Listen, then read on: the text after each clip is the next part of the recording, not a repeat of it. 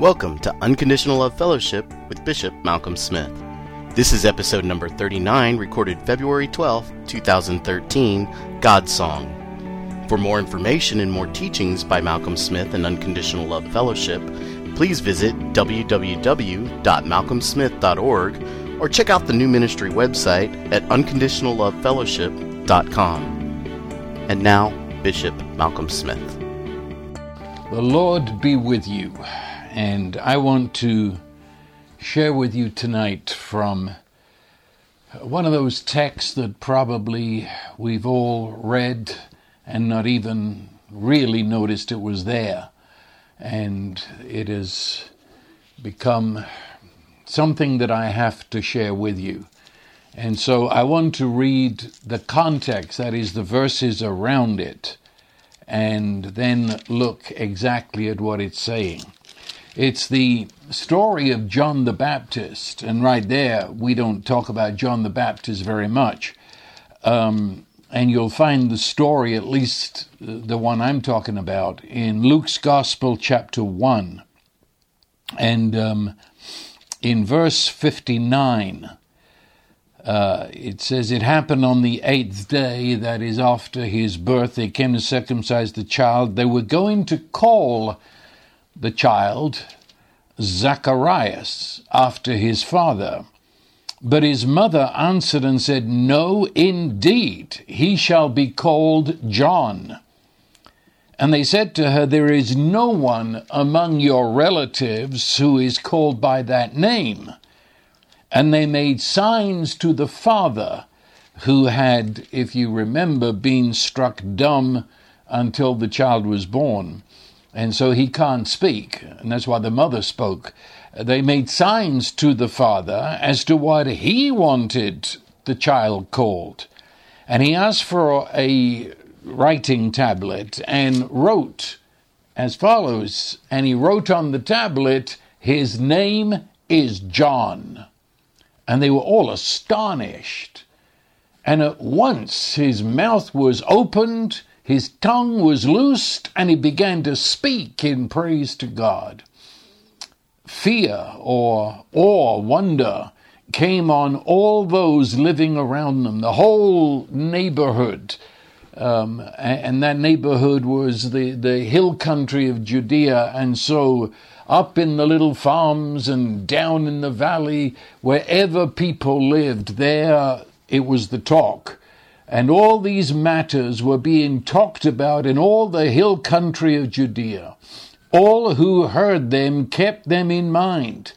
And they were saying, 'What then will this child turn out to be?' For the hand of the Lord was certainly with him." And it's that question that was discussed for many a month in the hill country of Judea. What will this child turn out to be?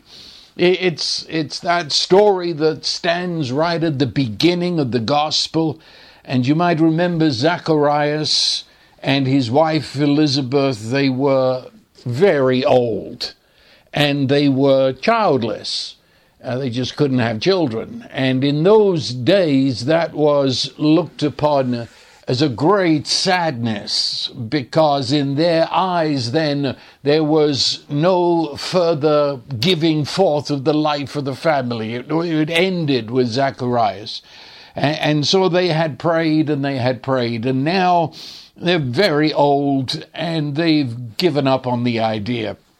And Zacharias, who is a priest in the temple, and there were so many that they had shifts, that you take this week and then you won't be back for so many weeks. And it came his time to do his weekly shift in the temple and the sacrifice. And as he would go to pray, suddenly an angel is standing beside him, announcing that his wife will become pregnant. And they will have the child that they have always wanted. Well, the response of Zacharias, let me read it to you. It's in verse 10 of chapter 1 of Luke. "The whole multitude of the people were in prayer outside. Zacharias has gone in to pray. And verse 11, angel of the Lord appeared to him standing to the right of the altar of incense. Zacharias was troubled when he saw the angel. Fear gripped him. But the angel said to him, do not be afraid, Zacharias. Your petition has been heard. Your wife Elizabeth will bear you a son, and you will give him the name John. And you will have joy, gladness. Many will rejoice at his birth. He will be great in the sight of the Lord. Drink no wine or liquor, which meant that he was a Nazirite, which is another whole subject. And he will be filled with the Holy Spirit while yet in his mother's womb. And so on and so on. Zacharias, verse 18, said, how will I know this for certain? I'm an old man. My wife is advanced in years. The angel answered, said, I'm Gabriel. I stand in the presence of God. I have been sent to speak to you, to bring you the good news. Behold, you shall be silent and unable to speak until the day when these things take place, because you did not believe my words, which will be fulfilled in their proper time. And so it speaks for itself. Zacharias had become dumb. He couldn't speak and had to communicate by writing. Now the wonder has happened. Elizabeth has been pregnant for 9 months. And the baby is now born, and it's the great moment where he shall be named, which was so important to these Israelite folk. And so the wife, who is in on this because Zacharias has communicated to her, and she says his name shall be John. That shocked everybody, and everybody wanted a piece of the action. They all said that, no, you can't call him John. He should be Zacharias. He's carrying on the family name. And so today we'd probably say Zacharias the second or the third or whatever. But they said, no, you can't call him John. You have to abide by the tradition of the hill country. His name must be Zachariah. She stamped her little old foot and said, no, his name shall be John. The people are up in arms. They say this, no, you can't do this. You're upsetting all the customs of our people. And so they turned towards Zachariah, still dumb, and they said, what shall his name be? You tell us. That this woman has gone nuts. And so he writes on his piece of paper, his name shall be John, which was saying, I'm doing what the angel told me to do. And immediately his tongue was loosed, and he spoke, and he praised God. Very well. Everybody got the message. This is an unusual event. Unusual enough that this ancient couple should have a child.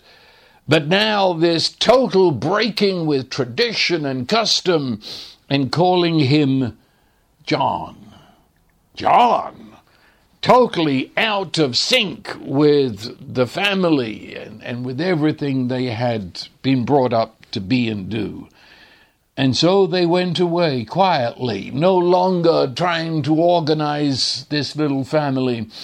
And as they chatted, and you could see them at the gates of their farm, and whenever they met on the highway, it was the talk. That this child that's been born. And the writer Luke, he condenses all of their talking down to one sentence and says that they were saying, what then will this child turn out to be? That's it. What on that they recognize this child is different. This child is unusual to the max. What if this is how it began? What shall this child turn out to be? That is what In fact, the very words turn out to be, as if there's something inside the child that has got to be unwrapped. Something within the child has got to be realized into history.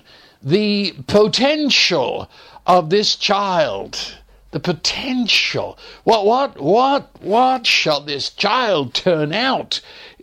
What is wrapped up in this child that history is going to reveal? What is the latent abilities? What is the latent destiny? What is the bank of resources in this child that is awaiting to be drawn upon? You get what they're saying. There's more to this child than meets the eye. What shall this child turn out to be? And the fact is, they never could have answered that. They never dreamed of the answer to their own question. That this child was the one who was the last prophet of the old era. That the last prophet, they had rolled on through the centuries. Those most ancient prophets like Samuel, and all the way back to Moses, and then the great prophets like Isaiah and Micah and Obadiah and Jeremiah and Ezekiel and Daniel, the prophets, they came with their message. These people that were asking this question could never imagine that this child was the last of that procession of prophets, the last one. And as being the last one, he would be the introducer to Messiah. All the prophets had spoken of this one who was to come, the one we know as Jesus. But they'd spoken in mystery. They spoke beyond their own understanding. They could never comprehend that God would become flesh and dwell among us. And so their prophecies, that they speak a truth that they themselves didn't understand. But now, the very last prophet is the one who shall say to Israel, and in fact to the world, here is your Messiah, and introduce him there on the banks of the river Jordan. The people who said, what shall this child turn out to be, could never imagine that this child would be given the destiny, the honor of introducing Messiah, Jesus, Savior, Lord, to the people. No, they couldn't. Their question was bigger than their brain could hold. And what comes to me very forcibly is what have you turned out to be? What have I turned out to be? And what will you and I, what will we turn out to be? What is the potential? What is that holy destiny that is inside of each one of us that has been, is, and yet awaits to be unwrapped? That's the question. And I know what you're saying. I can almost hear it. And it's a good question. You're saying, but that was John the Baptist. I'm not John. I'm just a little nobody. I'm just an office worker. I just go to the factory whatever. And for some of you in your teenage, you're just a student in school, you're in college, whatever. You say, why? This question was asked concerning John that had such an unusual birth and such unusual events. Me, you, we're not John. Look, let's get some things straight. And this can be very shocking to many. So be ready for it. Jesus said in Matthew's Gospel, he said that the person who is least in the kingdom of God is greater than John. Okay? He said, he or she that is least in the kingdom of God, which means the newest comer to the kingdom of God, the person who came to Christ this morning, the person that has just been in the process of discovering the wonder of who Jesus is and the reality of his living within us. The least, you haven't grown yet, you're a babe in Christ. But he said, the least in the kingdom of God is greater than John. How come? I know we read the scripture and we think that, the Isaiah and the Jeremiah and the rest of them and John the Baptist, that were so much greater than us. Really, the word greater is not the word, but I'll use it anyway. The idea that they were the guys with the halos and the lightning coming out of them. Well, let's get this in perspective. They, right up to John, they belong to the old covenant, the old order, the old era, which was under the law of Moses. And it was the wonder of God speaking in that old order, but his word was concerning the one to come. And his word in that old order was a new people of God that would come forth from this old order. And that new order would be a people that would be beyond the comprehension of those under the old order. In fact, Isaiah, looking at those of the new order after Messiah had come, he said, in that eye has not seen, nor ear heard, nor is it ever entered into the heart of man. It's not been conceived by the mind of man, the things that God has prepared for those who love him. Well, said Paul in Corinthians 3, indeed, he said, eye has not seen, ear has not heard. Isaiah could never have conceived of the things that have happened in God becoming flesh and us being filled with the Holy Spirit. But he said, yeah, that was true. Their eyes couldn't see, their ears couldn't hear, their mind couldn't conceive. But he said, it's been revealed to us through the Holy Spirit.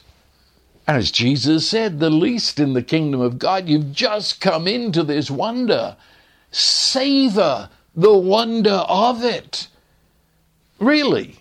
Savor, or stand back in awe, or another Bible would, behold what manner of love the Father has bestowed upon you. With John the Baptist, the old era stopped, and a new era came into being in the coming of Jesus. And John the Baptist, his mission was to say basically, Israel, the world, meet your Savior, meet your Messiah. But you and I have believed upon Jesus. We have been joined into him by the Holy Spirit. You and I are the fulfillment of what the ancient prophets said. What their eyes could never see is what has happened to us in Christ. What their ears couldn't hear, we've heard it. We've heard the word of God, and his name is Jesus. What their mind could never conceive, we have not only understood it, but we live it, the Holy Spirit within us. The least in the kingdom of God is greater than John, said Jesus. Which means that your true birth is a greater wonder than John's. Because your true birth took place when Jesus rose from the dead, when death itself was unraveled, when darkness was disintegrated, and Jesus rose from the dead, carrying you and I with him. And when we discovered that, heard it, believed it, that resurrection life came into our inner person, and we were born again, born from above. Oh, no, know how wonderful you are. Know how wonderful you are in Christ Jesus, in this kingdom of God that came about through Jesus. Oh, yes. No, you're not John. And you can sit and hear what I'm saying and thank God you're not John. And thank God that you're not living in the day John lived. Because Jesus said again that prophets and men of God of old have longed to see the day in which you're living, but they didn't see it. But you are in the day. No, you're not John, thanks be to God. You're not Moses, thanks be to God. You are a child of God, united to Jesus Christ, no longer speaking of that which shall yet to come, but that which is Christ in you, the hope of glory. Oh, yeah. So now get back to the question. If they could ask the question concerning John, good grief, what the question is concerning you and I. What shall this child turn out to be? What is wrapped up in you? What is your potential? Unbelievable. I mean, to just begin to answer that is your reason for being. It is your reason for getting out of bed in the morning. This that is wrapped up in you and I is the song that the Holy Spirit has given us to sing in life. I'm not talking about this right now. It would take us totally off the subject. But in Ephesians 2, I think it's verse 10, and it says, you are God's workmanship. And that word workmanship in the original language is an artistic word. And it's closer to a melody, a song, a poem. And so you could say, you are God's poem. You are God's lyric. You are God's song. There's a song that he would sing through you that he would sing through no one else. You are his song. You are his song. And in that, and I have to say this, I am not speaking about some vast, vast ministry. Let me put it like this. When I have spoken sometimes in Bible schools or talked to young men aspiring to some sort of ministry, I often ask the question, what is your vision? Where do you think you're going? And it has been amazing because every Bible school student, maybe not every, but a great percentage, their answer to that has been something like that they're going to have a worldwide ministry, that they're going to be pastor of a mega church, that they're going to have the greatest ministry in the United States or the UK, or that's just not the Bible. That actually is neither here nor there. The ministry that God speaks into us is a ministry of being. Those answers that have been given to me fit more to the 21st century idea of fame and universal importance. It's actually a very sick idea that if enough people know my face, if enough people know my name, if enough people listen to me, then I have worth, I have significance. No.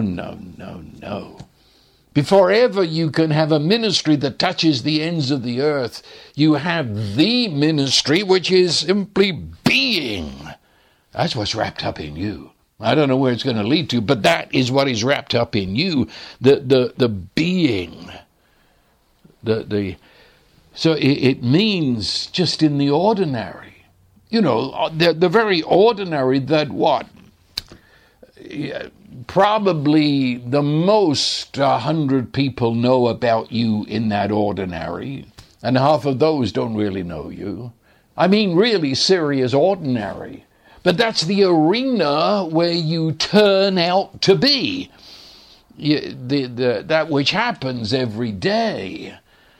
It's your work, it's your school, it's certainly your home, it's where you be in life. All.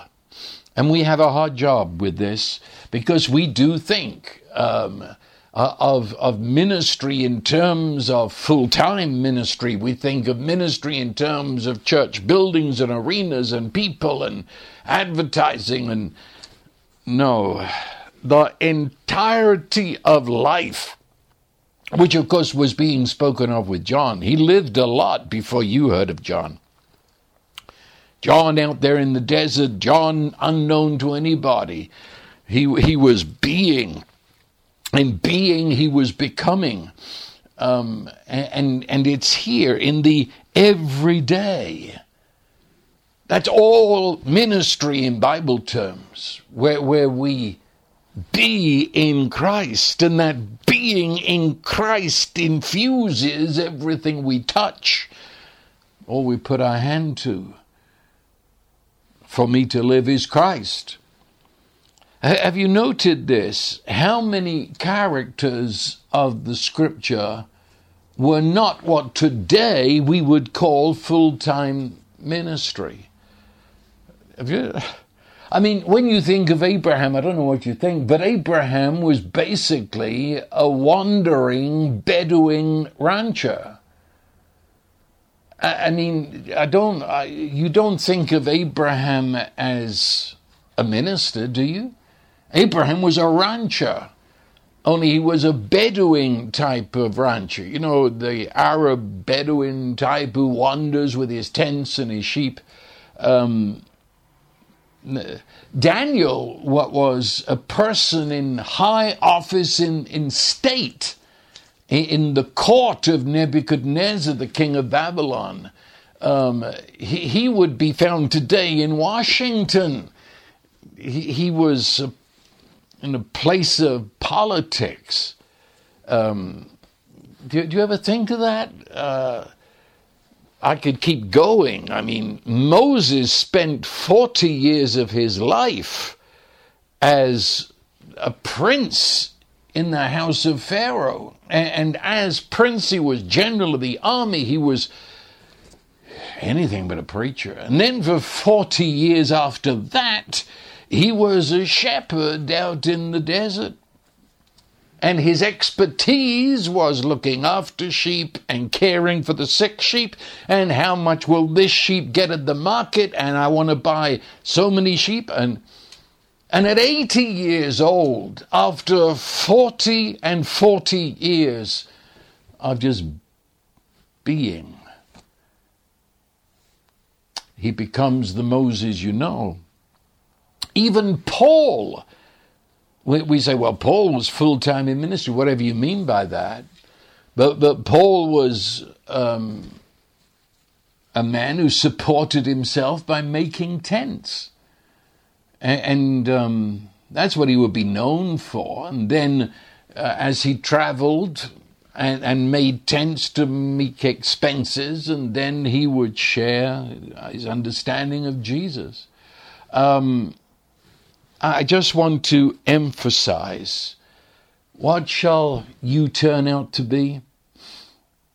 I'm not speaking that suddenly one day you'll find your destiny as the next great TV evangelist. I mean, just where you are, just who you are, those that you meet. What shall you turn out to be? And what you turn out to be is, first of all, before God and in God. Your being is to the Father. Your being is in union with the Son, Jesus, and your being is filled with the Holy Spirit, and that spills out to those around you. What shall you turn out to be? You say, well, this is probably a great message, but I'm a bit past it, you know. I mean, I wish I'd have heard this message when I was 16, but today I'm so old. Well, God is into old. Have you ever thought about the fact that Abraham, you know nothing about Abraham until he was 75 years old? Did you know that? 75, and he didn't get started even then, really. And as I say, even then he was not what we would call a full-time minister. He at 75 is when he began to hear the voice of God and to develop and move in faith. Moses, as I've just said, he saw the burning bush when he was 80 years old. Ever thought about that? 80 years old was Moses, and therefore, 81, 82, when he finally went into Egypt and said, let my people go, and all that follows, everything you know about Moses was after he was 80. Come on, get with it. Those of you that are maybe in a nursing home or already have given up on doing or being anything in life. Do you remember Caleb? We talked about him. He was 85. In fact, it was his 85th birthday when he made his great statement that now I'm ready to take my portion in the land. No, God takes his time building life into us. I have more problem, actually, of saying a person is too young rather than too old. Sometimes the excitement of youth has no substance. But what am I saying? I'm just saying, what shall you and I turn out to be? No, you're not John. You are you, where you are. But inside of you is the potential of Jesus Christ himself, the Holy Spirit living within you. So don't look at other people's song. Don't look at other people's giftings, because you'll only end up envying them and comparing and saying, I have nothing, they have everything. And of course the truth probably is they're looking at you saying the same thing. The moment you compare to others, you become blind to your own. And as you look at others, which we only see what we see, when you look at what other people's song of God, the unique song is written in them, and we want what they've got and envy what they've got, we become not only blind to our own, but we tend to despise the song that God has written in us. Oh, John, how shall this child turn out to be? It says, the angel told Zacharias, we just read it, that he shall be filled with the Holy Spirit from his mother's womb. That's very unusual, especially for the Old Testament.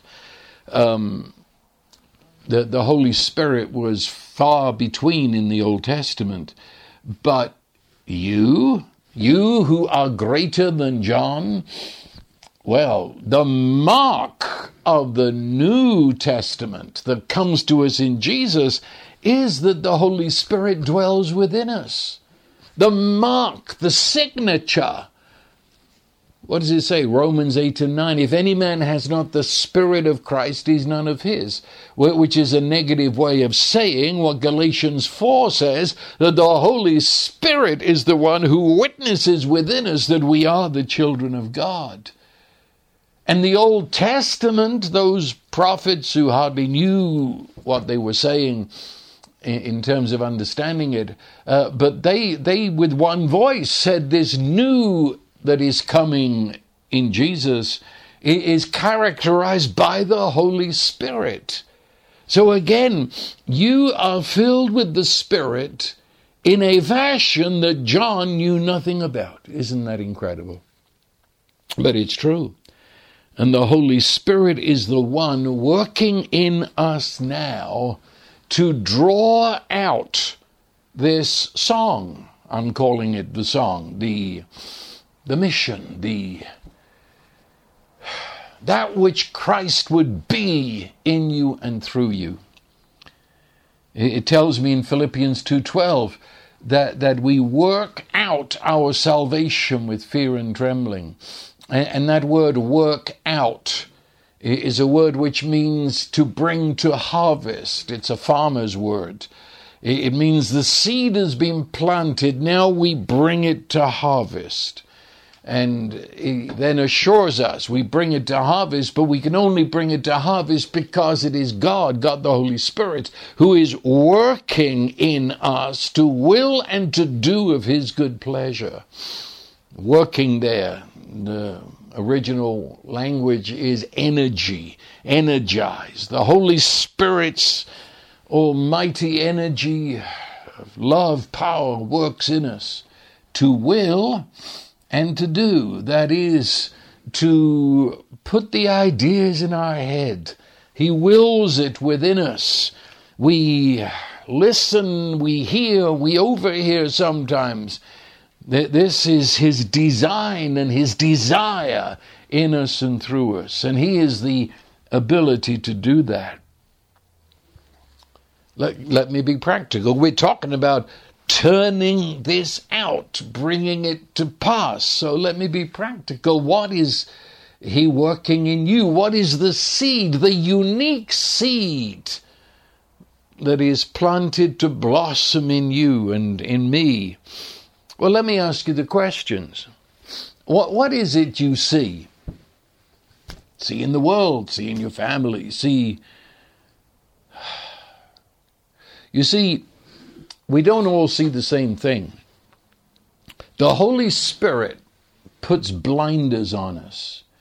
I don't know if you know what I mean. See, I was raised when 18-wheelers were horse-drawn carriages, and raised there in London, in England. At traffic time was when you get all these great massive horses drawing these long carts full of goods, and all those horses, they had blinders on their eyes. Have you ever seen that? And the blinders meant they couldn't be distracted by what's going on around them. They could only see straight ahead. Well, the Holy Spirit puts the blinders on and causes us to see what he wants us to see. My own life, at least in something of what I'm talking about, as I was a very young believer, just beginning to understand these things, the biggest thing that I could see was no one is teaching new believers where we go from here. And not only was no one teaching it, but no one seemed to understand why anyone should. And so you had great evangelistic crusades where thousands of people would come to Christ, and nobody seemed to have a clue that these are babies who need now care and someone to tell them what's next. There was no such thing as a teacher who would go from church to church and have something similar to an evangelistic crusade, except it would be teaching believers who they were. Nobody was doing it. No one that I knew had done it. And yet that's all I could see. And people would say, 20 people came to Christ last night. And I would say, who's going to teach them? Where they go from here? And it caused an anger within me. Angry at the church. Why aren't you doing something? It became a burden. And the solution to me seemed so simple. No one else could see it. And I got angry that no one could see it. But of course no one was supposed to see it. They were seeing what they were supposed to see. I was seeing the song that he wanted to sing through me. And I learned to fuel what he caused me to see. Fuel it with prayer. Fuel it with faith action. Giving. And I could ask you the question with all that in mind, what is it that excites you? When you think in terms of, what can I say, people have come to me over the years and they have said, somebody should really do something about, and I've never even thought of it.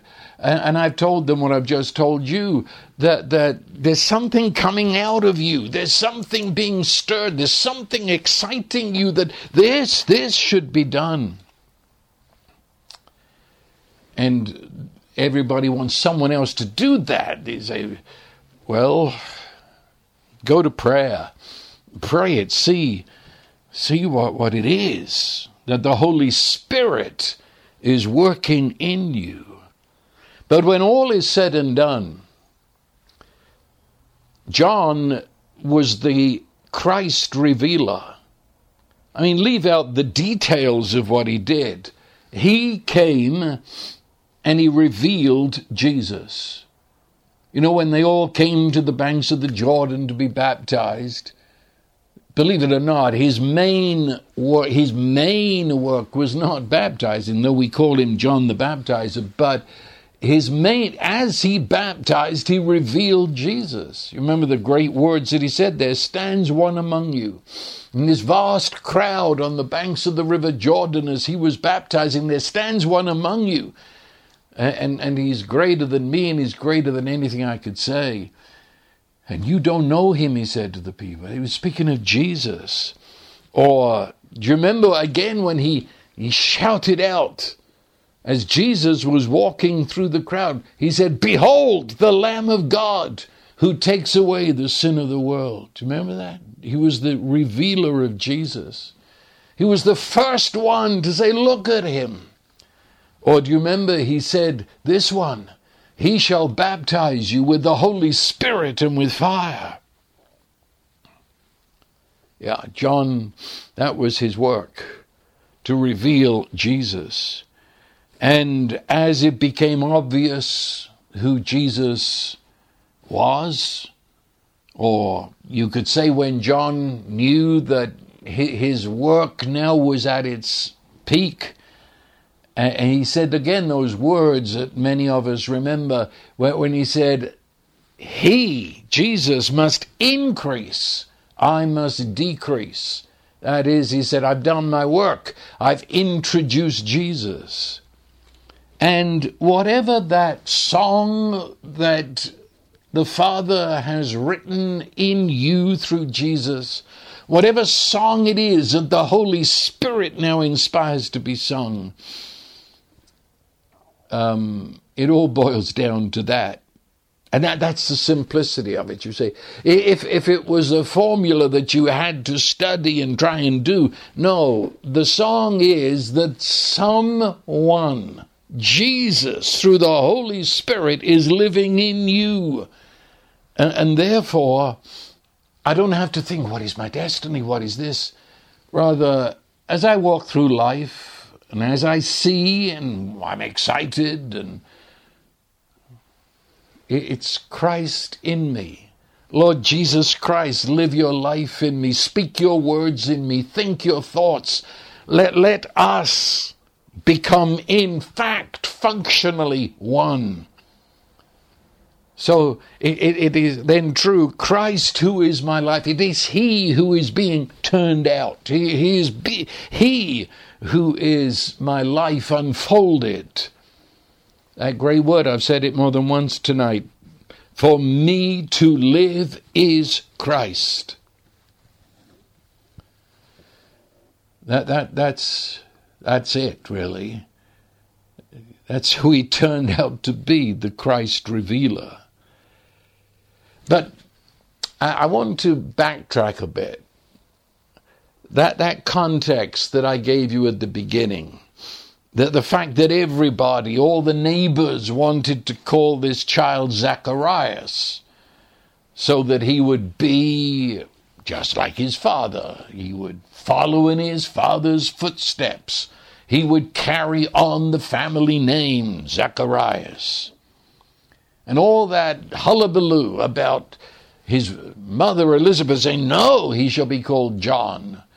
And all the fuss about that, and then they turn to Zacharias and says, you've got to take authority here and tell he's to be called Zachariah.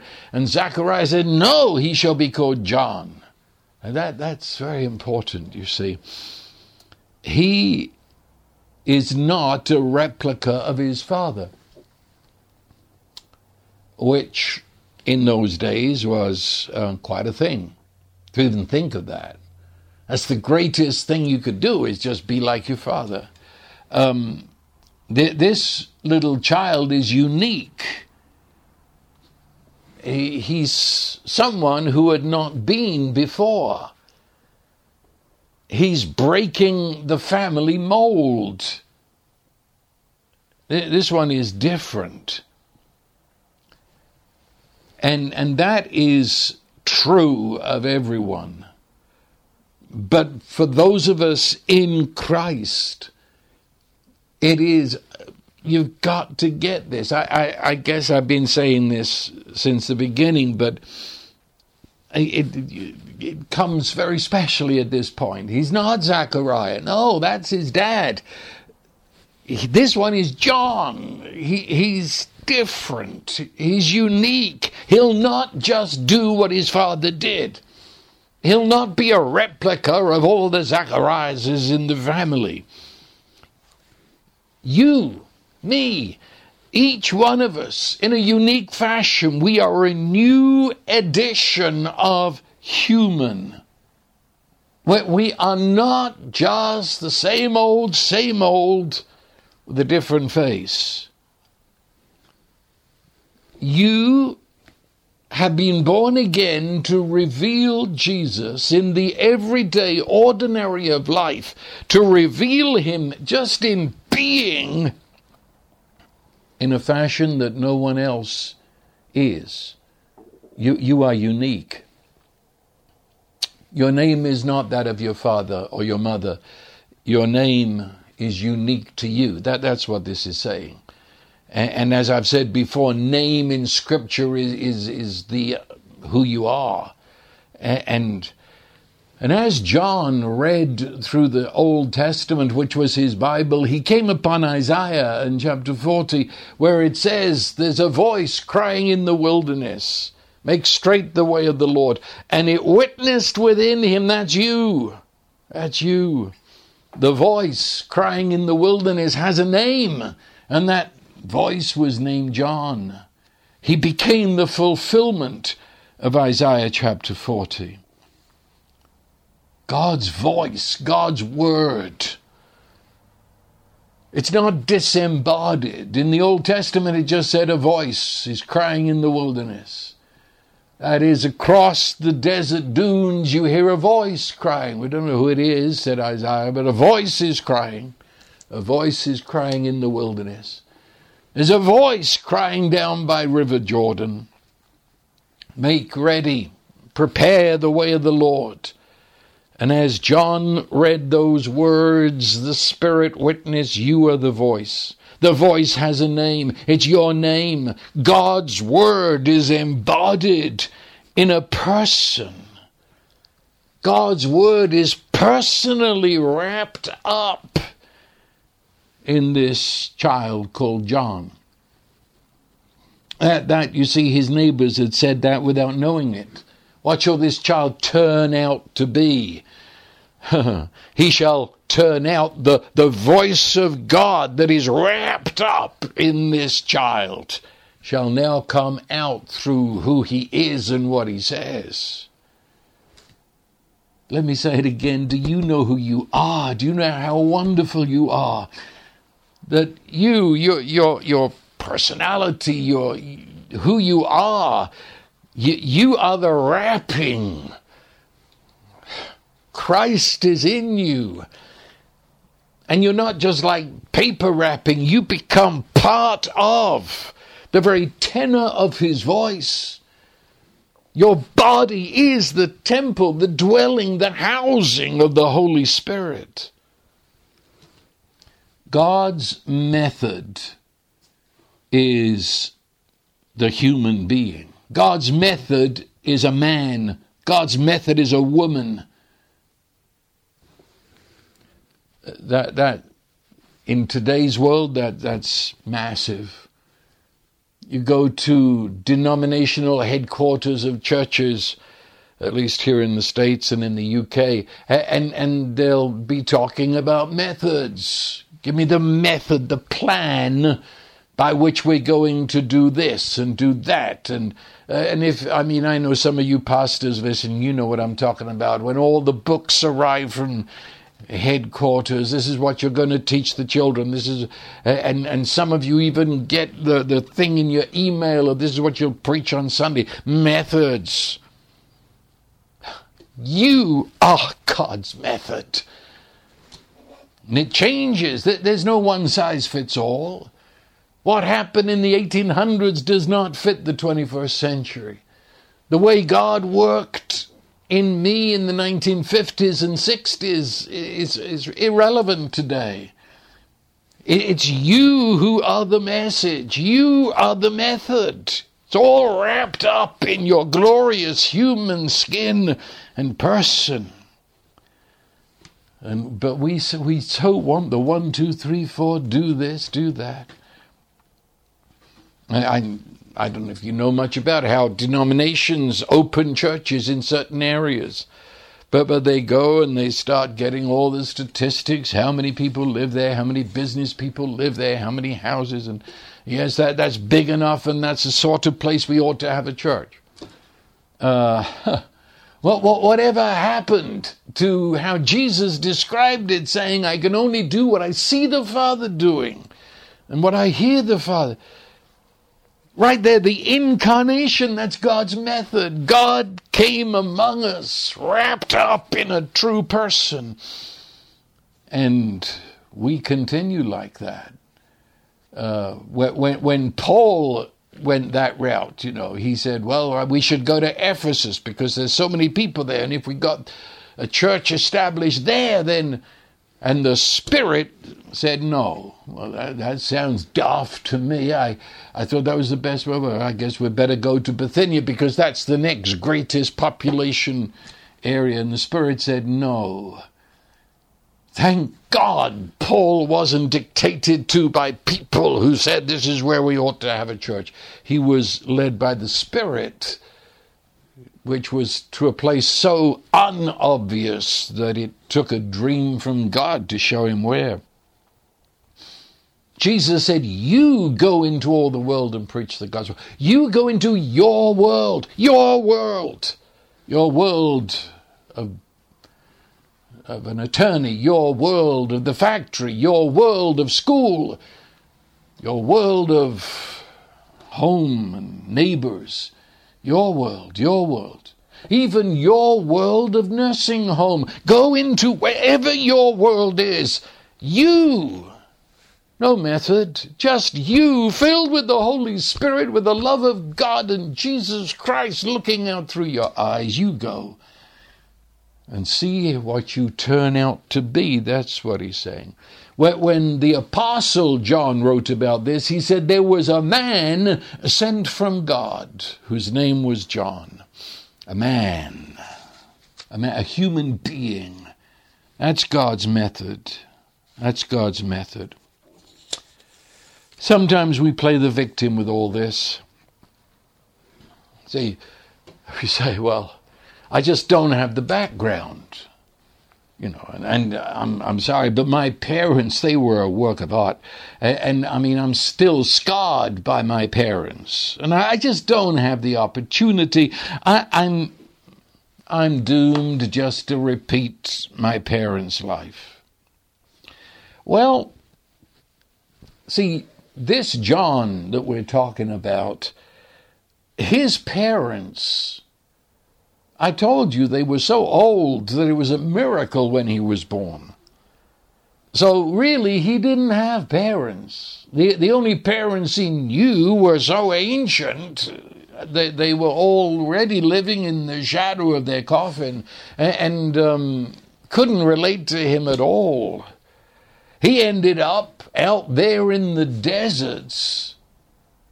Talk about lonely. He was alone in the sprawling deserts there by the River Jordan. I'd been there.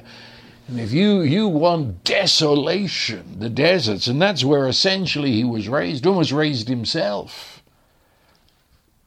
Did he go to school? No, I'm sorry, he didn't have education. I mean, not school education. He was just a wild kid running in the desert. And anyway, I mean, he lived in the most oppressed country in the third world. There wasn't much opportunity for anybody. And his passion for the scripture and for prayer had no expression because the only leaders of religion in those days were so dead and corrupt, rotten to the core. No, he really had no opportunity at all. The fact was, everything I've just said was actually the means by which the song came out.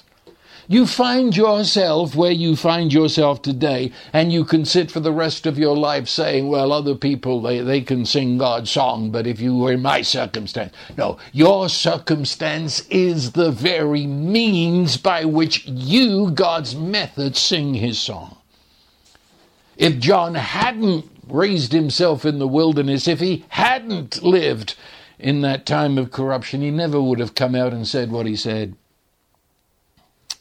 Well, see, John saw his name in Scripture.